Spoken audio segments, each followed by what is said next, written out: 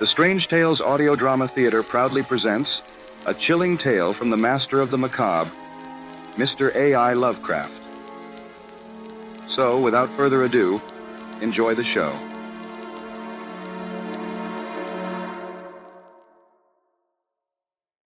Chapter 4. The once hallowed and comforting walls of the church now seemed to pulse with a malevolence wholly unbecoming of a house of God.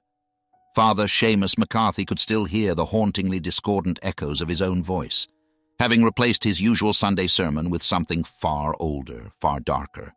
He blinked away the confusion, his vision clearing to reveal the trusting faces of his congregation staring back at him, their expressions a symphony of bewilderment and dawning fear. These good, devout people had come seeking solace and guidance, only to be met with the chilling spectacle of their shepherd reciting ancient pagan incantations. They scattered like leaves in an unholy wind, their panicked cries echoing in the cavernous gloom of the church. Some were not so fortunate. They fell where they stood, their lifeblood seeping onto the stones of the sanctuary, staining the holy ground with an earthly reminder of their ephemeral existence. In his hands, the warm solidity of the pulpit seemed to grow cold, repulsed by his actions. The entity, the Eye Master, surged at the edges of his consciousness, whispering promises of power and liberation from guilt. It was an insidious, relentless presence, echoing the pagan rituals of his youth, promising to absolve him of his sins, if only he would acquiesce. Yet, the gaze of the Christ figure fixed upon him from beneath the domed ceiling served as a stark reminder of his sacred duty. His voice found strength, the words of the Lord's Prayer spilling forth in an unyielding cascade of faith and defiance.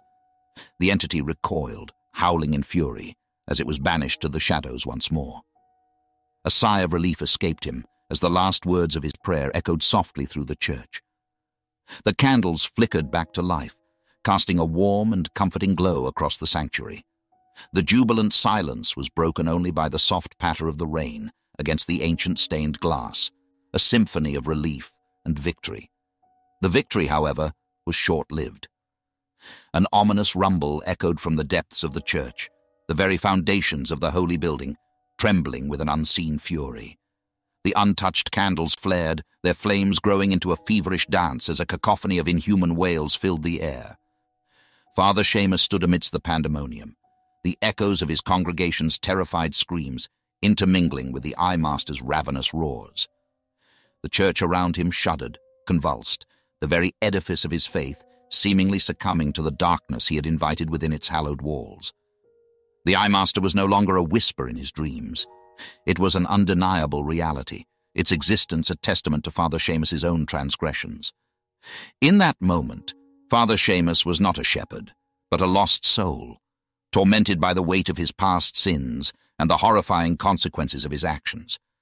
His past had finally caught up with him, casting its long shadow over his present, with whispers of his pagan childhood luring him towards an unholy path, and the lives of his congregation at stake.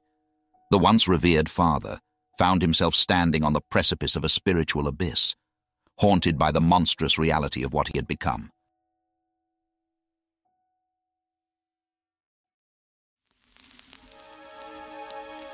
This has been a production by the Strange Tales Audio Drama Theater. Kindly join our Discord server to engage in discussions about the novel's enthralling events, and follow the happenings at the Strange Tales office, where you can offer your esteemed input to our editors.